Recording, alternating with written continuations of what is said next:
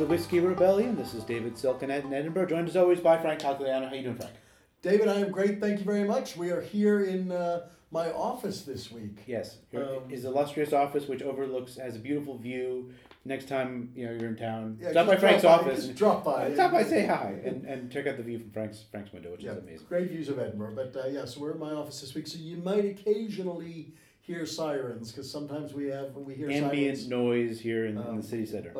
So I apologize preemptively for that, but for reasons that we don't need to go into, we're recording in my office this week. This is our remote location for our studio. Right.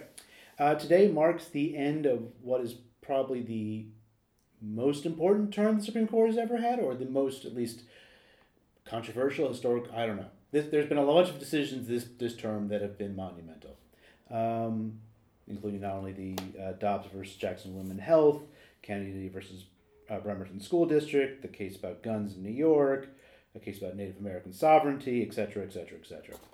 At the same time that these decisions have come down, there's been a significant drop in public opinion about the court. A recent Gallup poll suggests that public confidence in the court is at an all-time low, at least since the Gallup organization started polling. Only 25% of Americans have a great deal or quite a lot of confidence in the court. So we want to talk about confidence in the court and confidence in institutions more broadly, and what this sort of says about where we are right now. Yeah, that's right, David. I mean, we're not going to discuss the specific decisions themselves in great detail, significant as they are, in part because we have discussed some of these issues in recent episodes. So much as, I mean, what fascinates me about this moment and intrigues me, and I have thoughts, is the potential crisis of legitimacy we're seeing, not just in the court, but in the organs of government more generally, and even beyond government in the United States. There's people question the legitimacy of the media, for example, or the news media rather. And so I think taken together, it seems to me that the United States is facing a crisis of legitimacy as institutions that have historically been long trusted are now being called into question. So I think the court is a very good example. These decisions that we've seen that have come down in the past 2 weeks are momentous. There's no doubt about that, and will change the landscape, legal and political and social, of the United States for the foreseeable future. And they're significant because of that, of course. But one of the things that really interests me is the fact that in most cases, the decisions the court has rendered are unpopular. They are at odds with what the majority of Americans seem to think on the issues in question. And I'm wondering whether what I wonder about, what I want us to discuss today is the degree to which decisions like these will call the legitimacy of the court into question. And I think there's a broader issue of legitimacy more generally in the United States. And I guess what I would ask you to think about, and ask our listeners to think about as we have this discussion, is once an institution loses its legitimacy, can it reacquire it? And if so, how does it reacquire it? And are there any historical precedents for this? Because I think we're facing a reckoning in the United States, not just of the court, but beyond that. And I think this question of legitimacy is at the heart of it. I think that's very well said. I think there is a crisis of legitimacy broadly about whether the institutions in the United States, whether those are governmental institutions or other kinds of institutions, are doing the job that they are intended to do, or people believe that they are supposed to do. I think the intriguing thing about the court is that until relatively recently, there was at one point in both of our memories a time in which there was a lot of confidence in the Supreme Court, that was the branch of government that people had some degree of faith in, vis-a-vis relative to the presidency and to Congress. If you look at the Gallup poll numbers from the 80s and the 90s in particular, you'll see that the people liked Congress when their party was in power and didn't like Congress when their party wasn't in power, and they did like the president. Whereas there seemed to have been, across the board, a relatively high level of confidence in the legitimacy of the Supreme Court as being something sort of above politics, and that the court was an institution that you could trust to come up with a legitimate rulings based on jurisprudence or whatever. Right. I mean, we know, we're going to discuss this a little bit today, how political the court has been since its inception. However, the version of it that certainly I was taught in school, and you probably got as well in social studies or civics, and some of our listeners would have had, is okay. The presidency and Congress are always political. They're partisan institutions because the people who hold those offices are partisans. But the court, although its members are appointed and approved by those institutions, was meant to be above this. And what we've seen in recent years is it's lost that. Right, and well, I mean, I think about the high point of that kind of confidence in the court, I think, is in my mind at least in the Rehnquist court, where there's a huge amount of effort put to saying, look, we are 9 justices, we have different opinions about things, but we put our brains together and come up with a constitutional rationale for our decisions that are not based on politics, and they're not responsive to public opinion. This relationship, I think, between the court and public opinion is an interesting one. Rehnquist says in 92, the judicial branch derives its legitimacy not from following public opinion, but from deciding by its best lights whether legislative enactments of the popular branches of government comport with the Constitution. Yeah, and that's interesting. So one answer to the question I raised about the legitimacy of the court and saying, look, these decisions are all unpopular, is that's the court's role. It's supposed to take... All of its decisions are in some ways anti-democratic. Right, because it's an anti-democratic institution, but it's meant to act as a referee, right? Calling balls and strikes. And that's a rhetoric that that's a rhetoric that starts really in the 80s and 90s. If you look at sort of confirmation hearings, where all of them performatively say, look, I'm not political in any way, I don't have a political bone in my body, I'm an umpire, which is, all of us knew was a lie, but it was sort of a lie that people engaged in. And therefore, if the court takes an unpopular decision, that could be seen as evidence of it doing its job. To be sure. Having said that, to have a series of decisions come down, and it's been more or less every other day for 2 weeks, they are basically remaking the landscape of American life, in many cases against the opinion of the majority of Americans.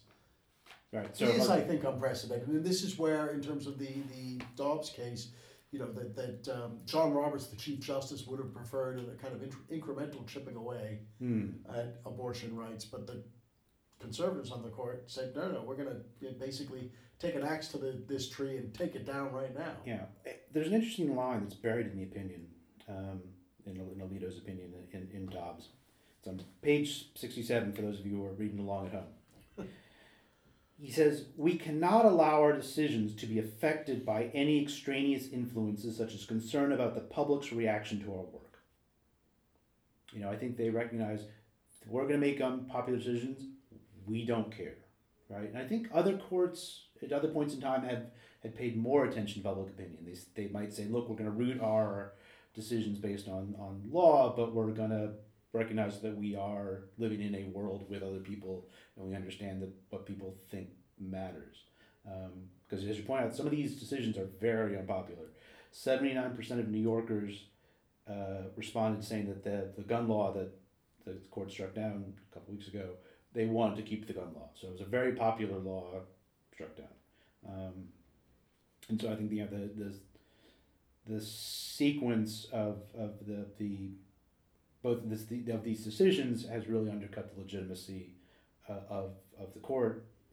Lots of people have said this. Elizabeth Warren said it on ABC's This Week. She said, this court has lost legitimacy. They've burned whatever legitimacy they may have had after their gun decision, after their voting decision, and with the abortion decision.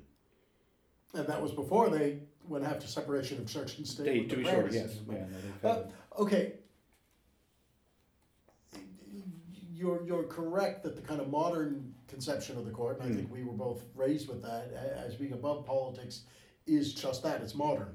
Yes. And we've kind of taken a turn. Can you briefly maybe go back and just give us some examples of when the court was considered not above politics? Well, I think a couple of things to recognize about the court in the 19th century, is, the court's role obviously is changing. It's not until Marbury versus Madison the court starts to embrace judicial review as something they have the power to do. The court is changing a lot.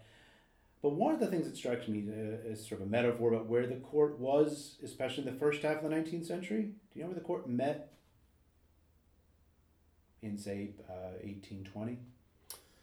I do not. David often poses these trivia questions to me, and I don't know. They met in the basement of the Capitol. They did not have their own building. The president has his own building, Congress has it, and they get they were in the basement. Right, and I think that sort of metaphorically says something about where the court was, right? The court doesn't have a lot of power. It's a good thing they weren't in the basement of the Capitol on January 6, 2021. The Capitol's been renovated multiple times since then. Anyway, exactly. They don't declare that many laws unconstitutional in the 19th century, like. In the first half, between 1803 and 1857, they strike down 2 federal laws. So it's not something, judicial reviews mean that exists, but they don't use it very often. Obviously, in the past week, they've struck down on any number of measures. They may strike some other things down today. But I think it was recognized that the court was a political institution inhabited by political animals, and there were political responses to the court, and the court is wrestling with its legitimacy, and wrestling to sort of prove itself as a legitimate co-equal branch of government. One of the striking cases to me that sort of seems similar to this situation we're in now is what happens in the aftermath of McCulloch versus Maryland, which I think is one of the most important decisions that the court makes in the first half of the 19th century. Give us a little bit of background on that. Okay, so the Cliff Notes version of McCulloch versus Maryland. Okay, so everyone knows about the first Bank of the United States, Alexander Hamilton. That one dies. They install a second Bank of the United States after the War of 1812. The state of Maryland decides to tax out-of-state located banks that are operating in Maryland, which includes the Bank of the United States. So the state of Maryland is taxing this entity of the federal government, and the question is whether they can do this, and what is the sort of relative effect. There was 2 constitutional questions. One is, can the government create a bank, and the second is, can Maryland tax it? And what Justice Marshall decides in this case is, first, the government can create a bank because of the necessary and proper clause. But also, Maryland cannot tax the bank because to tax the bank is as he says, it gives the power to tax is the power to destroy, and so you can't have states imposing upon the federal government in that way.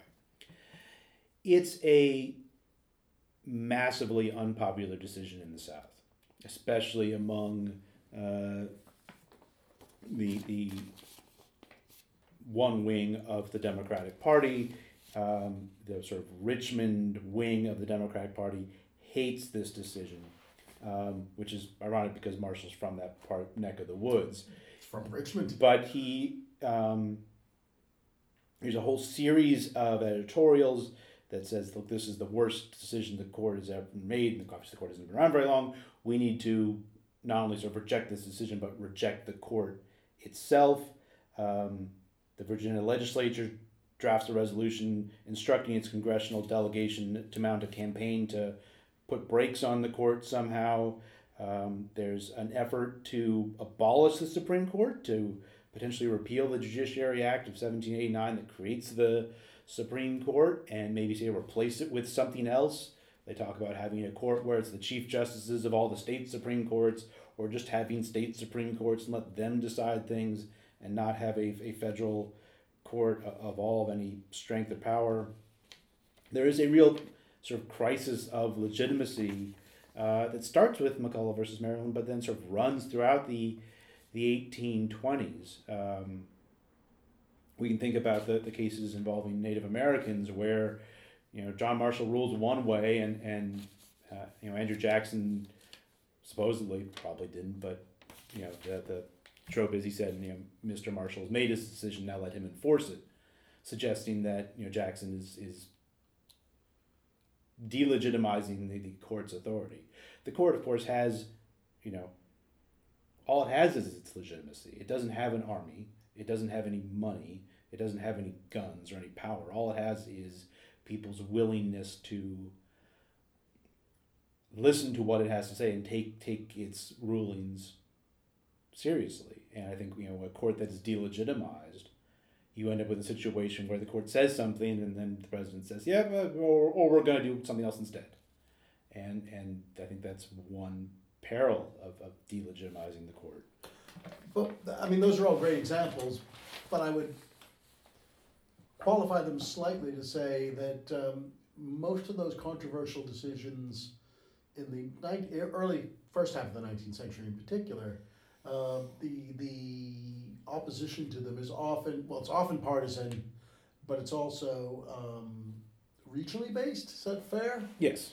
Whereas the potential crisis the court is facing now, maybe we'll be wrong about this. Maybe Americans will love these decisions and think the direction the court is taking the country is the direction they want the country to go in.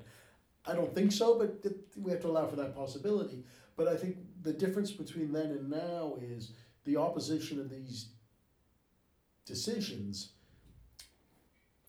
is universal in the sense that it's spread across the country. It's not the same in every single state and every single locality. But I think there's national opposition to them as opposed to just regional opposition. Is that fair? You're giving me a quizzical look. Well, I think there are Or let me put it another way: the support for them is regional, the opposition is national. Whereas in the early 19th century, maybe the support for the decisions was national with regional opposition. So I think okay. I think it's been flipped. Does that make sense? Sure. I mean, I think one of the things that's there's a couple big differences though. One is the kinds of things the court has been ruling about in the past 50 years are of a different nature of things than the court was dealing with in the early 19th century. All the early 19th century stuff, it's about like contract law and federalism and the relationship between it's this relationships between the states and the federal government, the relationships between states and each other, et cetera, that kind of stuff. For the past 50 years, the court has been ruling about who can get married to whom and what the terms of those marriages are, who is considered, what are the rights of the accused.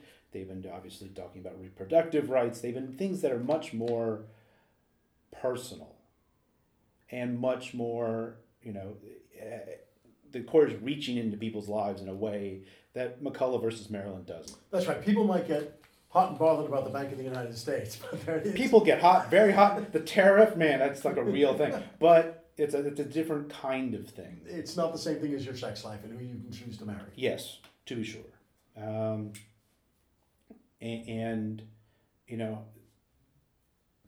But I think one thing that is very similar between the court then and now and then is that I think the court really is the veil about the apolitical court is really dropped, right? I don't think there's any sense that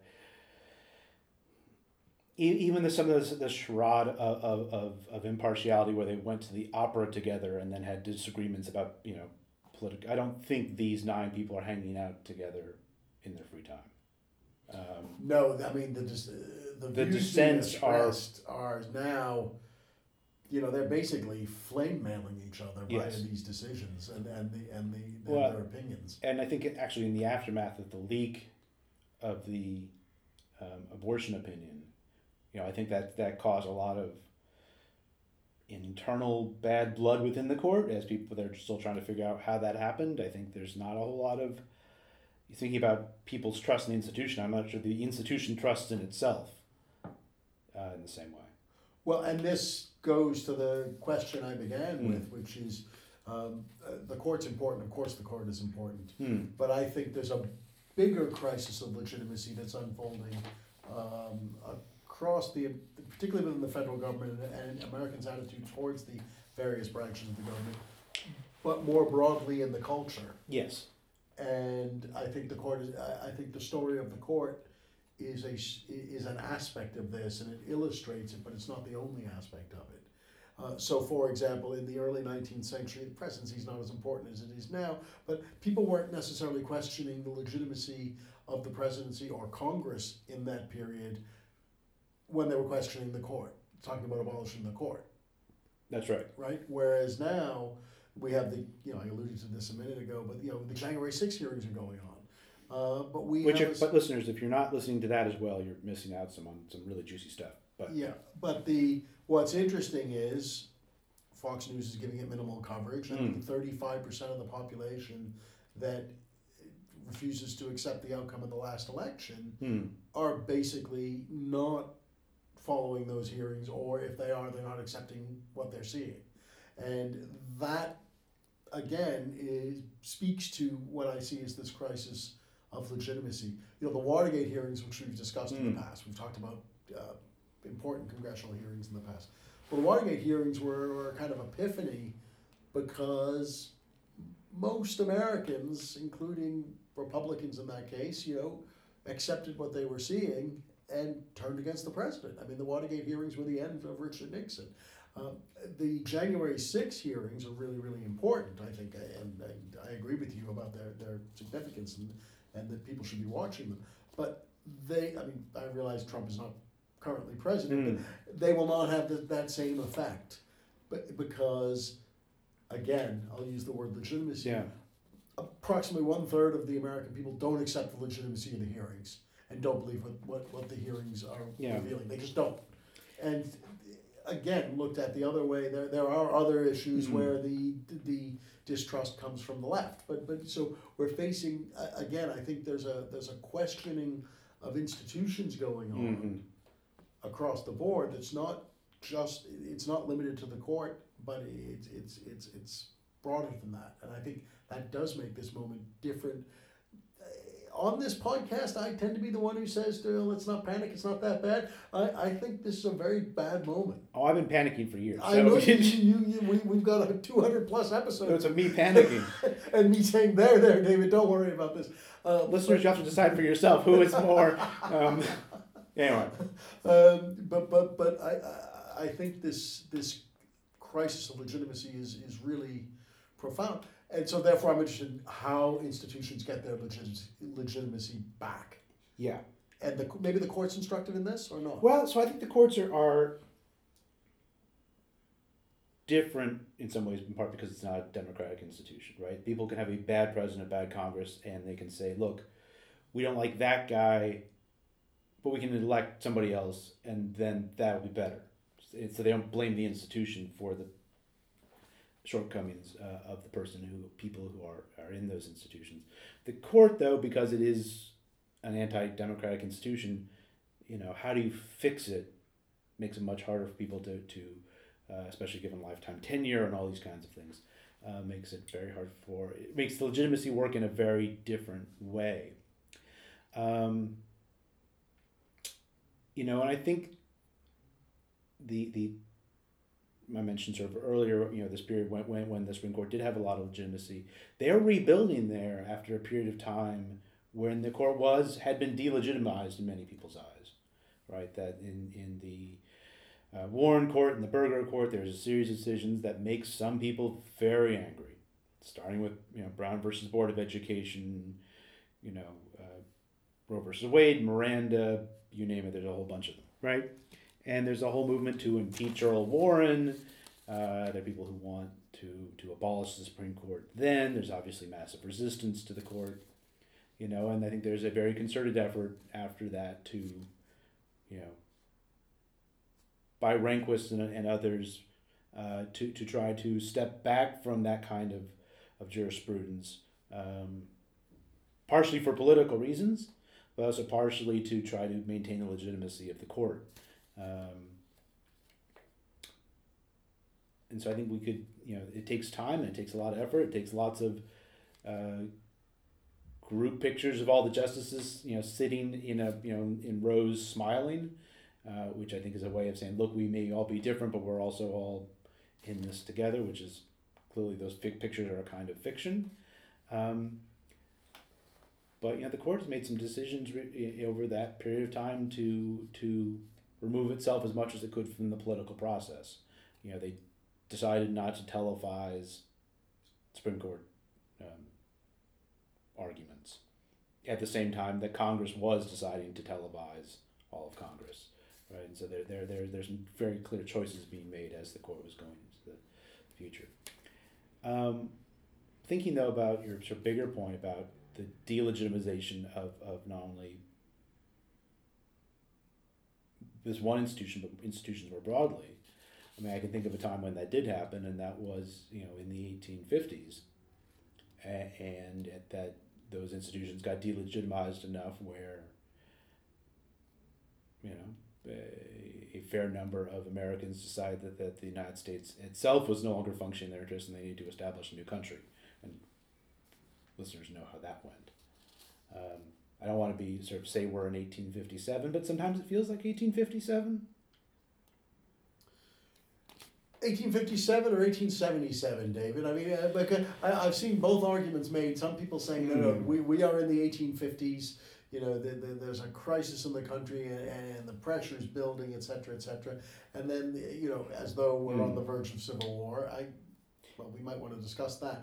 But I've also heard a compelling case from historians of the latter part of the 19th century saying, no, this is more like either the end of Reconstruction or the Gilded Age, where we're seeing an assertion of basically minority rule in large parts of the country. So I've been thinking about this a lot, about, are we in 1857? Are we at Dred Scott? Or are we in 1893 with Plessy versus Ferguson? Can you explain what those shorthands mean? Okay, so yes, I was just about to, but thank you for that. So Dred Scott, Dred Scott is very important. His decision made by the Supreme Court in 1857 involving a man named Dred Scott and his wife, who were taken to a free state and a free territory. I won't bore you with the legal details. I think I've done that in previous episodes. The Chief Justice, Roger Taney, though, in the decision says that African Americans are not citizens of the United States, that going into a free state and a free territory does not make them free, and that African Americans have no rights that any white man is bound to respect, to use his words. It's a fundamentally divisive decision. It's the worst decision the Supreme Court's ever made, and they've made a number of bad decisions, but this is, by most historians' accounts, the worst. But it leads pretty directly, in my mind, to secession and the Civil War, right? To a cataclysmic event that culminates in some ways in the end of slavery. So you have a fissure and a break, and then a sort of resetting, if you will. Or are we in Plessy versus Ferguson, the decision in the 1890s in which the Supreme Court legitimizes segregation and legitimizes African Americans as becoming second-class citizens, even if they're saying they're equal in all. It's creating a framework, a legal framework, and for segregation that exists until the 50s and 60s, so for a very long time. And so, by extension, what I'm saying is this decision, am I thinking that we're going to have a civil war in 3 or 4 years that's going to actually sort of, for these cultural fissures that we have right now over all of these issues, guns, abortion, what have you, are all the religion, are those going to come to a fore and going to lead to some kind of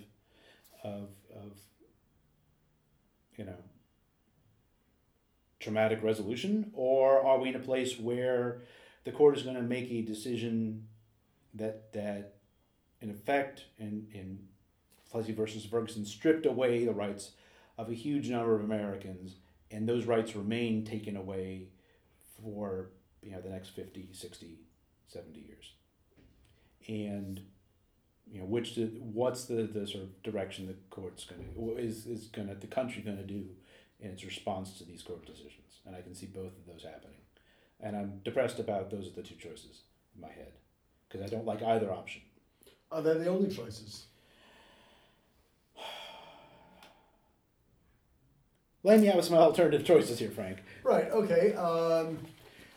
The court will change. It takes a while, and the conservatives have waged an incredibly effective campaign, and we've talked about this before, over the past 4 or 5 decades to change the direction of the court by paying attention to local elections and congressional elections and ultimately presidential elections, and they have really made shifting the focus of the court, particularly on issues like abortion, the centerpiece of a lot of their campaigning, and it's been incredibly effective. And we see the results, and we know about, Trump made 3 appointments to the court, and there was the blocking of Merrick Garland's nomination under President Trump, etc., President Obama. But we don't need to entertain the details of this. Nobody lives forever. No court is forever. And what could happen is that we end up with a more centrist or an even more liberal court as time passes. That's a possibility. Okay. Well, that same thing happened in 1857. They got a more liberal court eventually, but they had to fight a big war first. Right. But I'm not sure it's a healthy way to speculate. Again, I think one of the crucial differences between the 19th century political divisions within the United States and contemporary political divisions in the United States is that the mid-19th century political divisions relatively easily mapped onto the country, and I mean literally mapped. You could, there were free and slave states, and I know it was more complicated than that, but it wasn't in the sense that, and what we have today, while there are geographic areas where certain views prevail, every single one of the 50 states that comprise the United States has within its borders people who have profoundly different political opinions. Now, the numbers of them and the proportion of them vary greatly, but in Massachusetts has Trump supporters, and Mississippi and Texas have people who are quite progressive and support abortion rights, etc. I know that was true in the 19th century too, but I think we don't. The geography is different. Okay. The geography of political division is very, very different today, which you could have a war in the 19th century because you knew free states from slave states in a way. You could recognize them on a map, and the governments of those states acted accordingly. It's less. It's messier today. Oh, to be sure. If there is a Civil War Part 2, let's hope there isn't. It's going to be a lot messier, and it's going to be a very different kind of war on all kinds of levels. That doesn't mean it's out of the question that was a possibility. Because I think, this question about legitimacy, is, the government only works if people see it as legitimate. That's right. That's how democracies work. Right. And the courts in particular, because they are, the branch without any guns and without any money, if a particular state says, no, we're just not doing, we're doing a different thing, or if a local officials say, no, we know the court said this, we're going to do something else, that's going to create certain kinds of crises of legitimacy. One of the things that strikes me is, thinking back about these examples, is the integration of Little Rock Central High School, where the court in Brown versus Board of Education said you got to integrate the school. The officials in Little Rock said, no, we're not. I'm oversimplifying complicated things here. The court said, no, you need to integrate your schools. And President Eisenhower sent the military to enforce the court decision. And he said, in doing so, I'm not doing this because I agree with the court's decision. That's not an issue. The issue is that the legitimacy of the court. And I'm going to support the legitimacy of the court. What happens then in a similar situation in which the president doesn't support the legitimacy of the court in that question, right? And says, actually, I'm not going to send in the army to enforce whatever it is, right? What happens to then? What happens if the state of Texas says, oh, well, if the president's not doing this, we're going to do it instead? I think there's all kinds of really complicated and messy federalism questions that are going to come out in the next decade as a consequence, in part of the decisions that came down this week, but also this broader crisis of legitimacy you're talking about. Yeah, I mean, I don't think war is likely, civil war in the United States. I think political violence is likely, and indeed has already occurred. We've seen this from January 6th, so I think what we will see What's the difference between those two things? I think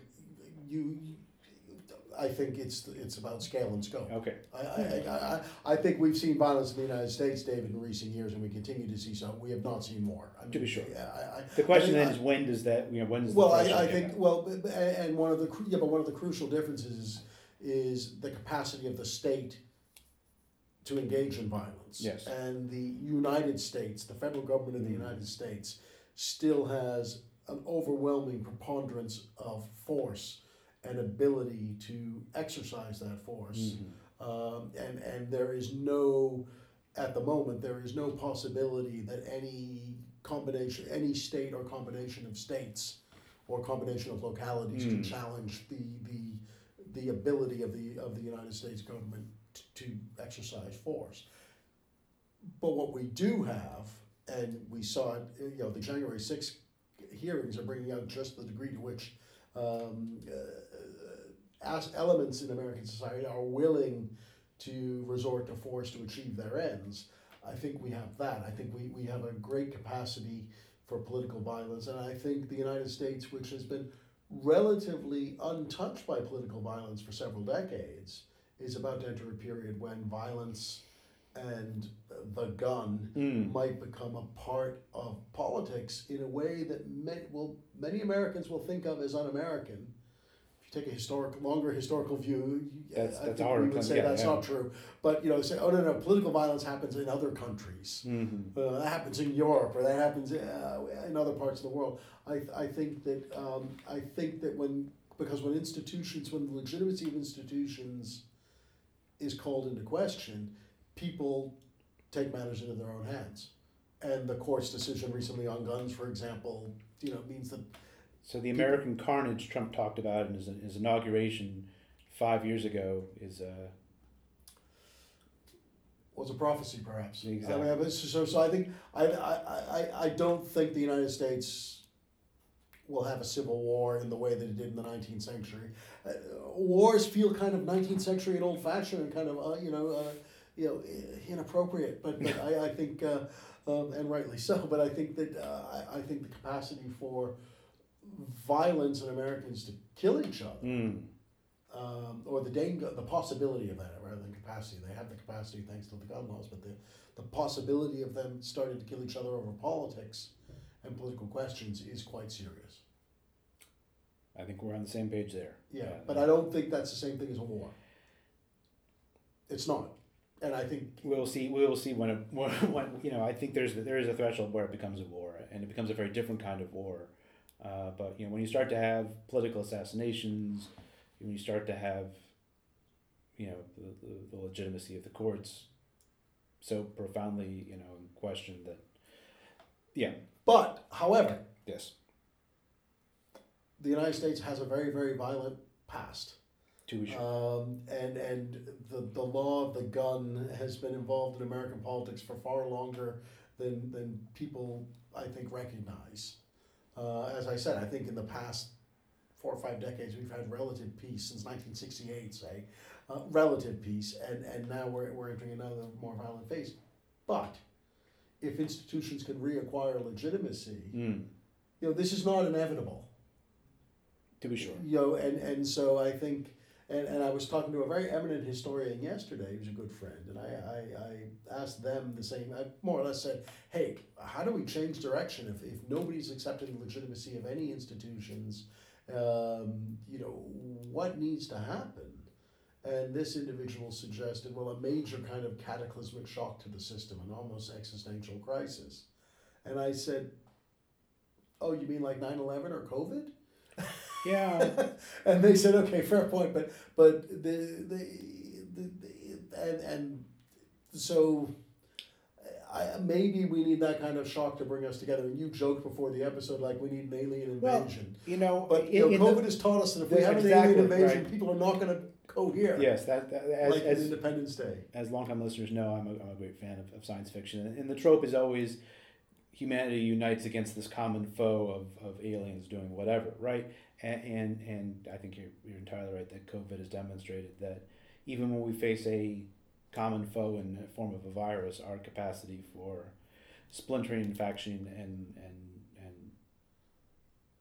fragmentation is profound. So I have a flippant point to make, and then I want to make a more profound one, or a more significant one. The flippant point I'm making is, so you're suggesting that when the aliens come and threaten us, we're going to fight each other over toilet paper rather than band together to fight the aliens.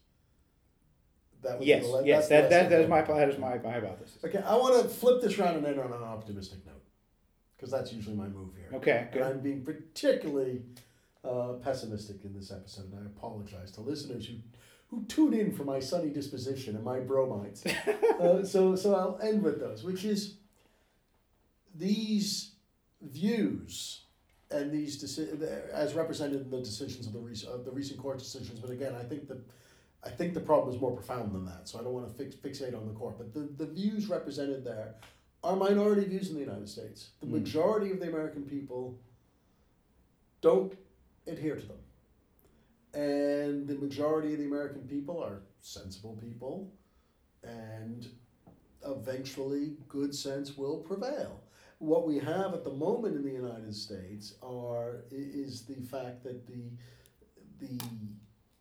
minoritarian aspects of the Constitution, and by that I'm not talking about racial minorities or cultural minorities, I'm talking about a numerical majority in terms of so the undemocratic features of the system, the Senate, the Supreme Court, for example, are wielding undue influence, but there will be a correction because the majority of the people don't agree. And although the history of the United States has been ugly at times and there have been bumps along the way, democracy will prevail in the end. Yeah. And that's the correction. And when that happens, institutions will reacquire their legitimacy. As the resident pessimist, now here's one thing that I'm very concerned about is I'm not seeing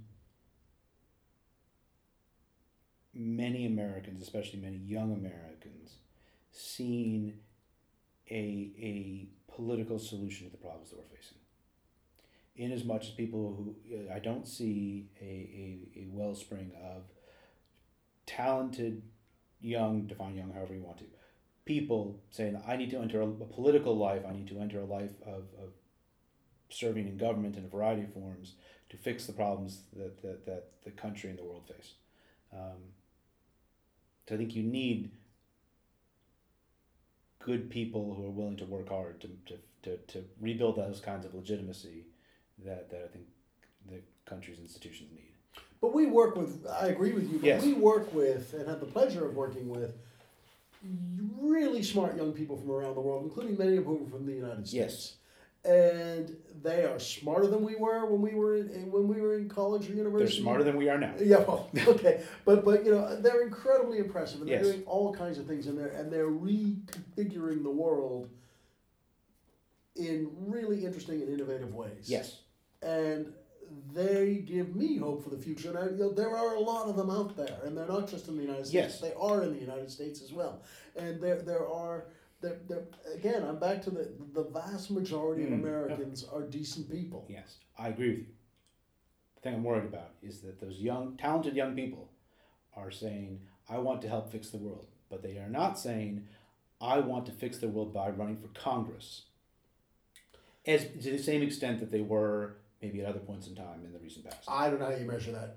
I don't know how you measure that. That it's a gut feeling. You're right. As a historical I want claim. to challenge the premise to that statement. I don't, because that second bit, to the same degree they were in the past. I've got to confess, I don't know. Okay. I don't know, but I think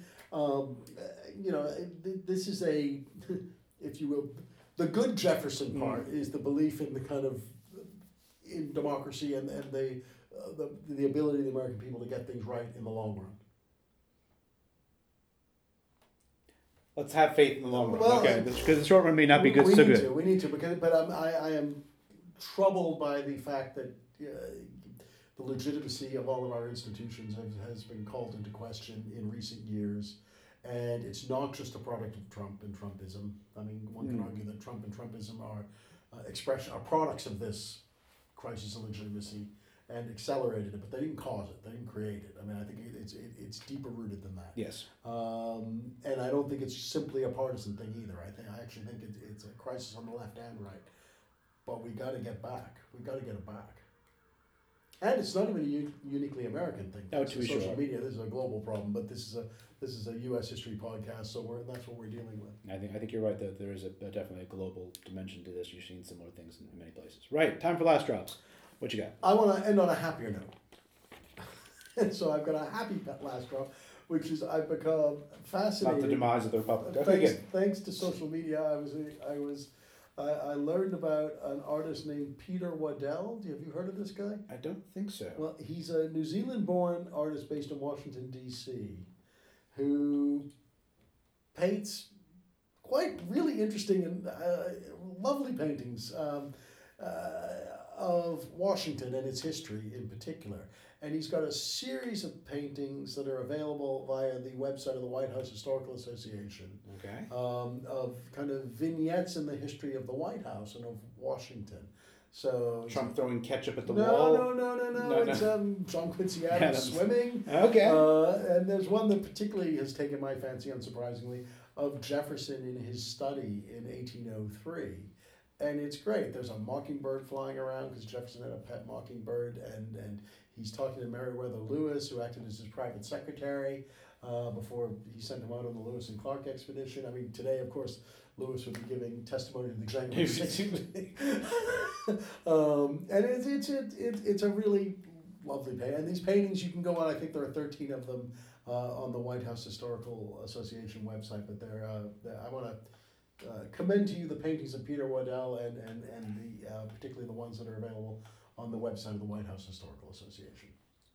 Great. And they provide a kind of optimistic look at the history of the United States. History as we'd like it to be as much. Well, yeah, but sometimes it's a sunny day. Sometimes that's important. Yes, sometimes you need. Important. So, David, what about you? So I think, like many of our listeners, one of the things I've been trying to do in the past couple of weeks is try to read a lot more about the history of reproductive rights and how they fit into American culture and American law. And one thing that I've found really, really beneficial is the blog Nursing Cleo, which has for many years done a lot of work on the history of motherhood and the history of reproductive rights. But they are putting together a reproductive history syllabus. We've seen this sometimes in the past, like there was a Charleston syllabus that came out after the shooting there. Seems like tragedies inspire great syllabi. But it's a really great repository of things to read on the history of abortion and the history of reproductive rights in the United States and around the world. And it's great resources of their blogs or other sources around different kinds of forms of media for people to dip into that's been very well curated. So I want to recommend that for people looking to educate themselves more on that topic. Excellent. Great. Congratulations, Next week. David. Cheers. Cheers. The Whiskey Rebellion is hosted by David Silkenett and Frank Cogliano. David is a senior lecturer in American history at the University of Edinburgh, and Frank is Professor of American History and Dean International for North America at the University of Edinburgh. The Whiskey Rebellion is available on iTunes, Stitcher and Podbean. You can follow the show on Twitter at Whiskey Rebel Pod and like the show on Facebook for updates about current and future episodes.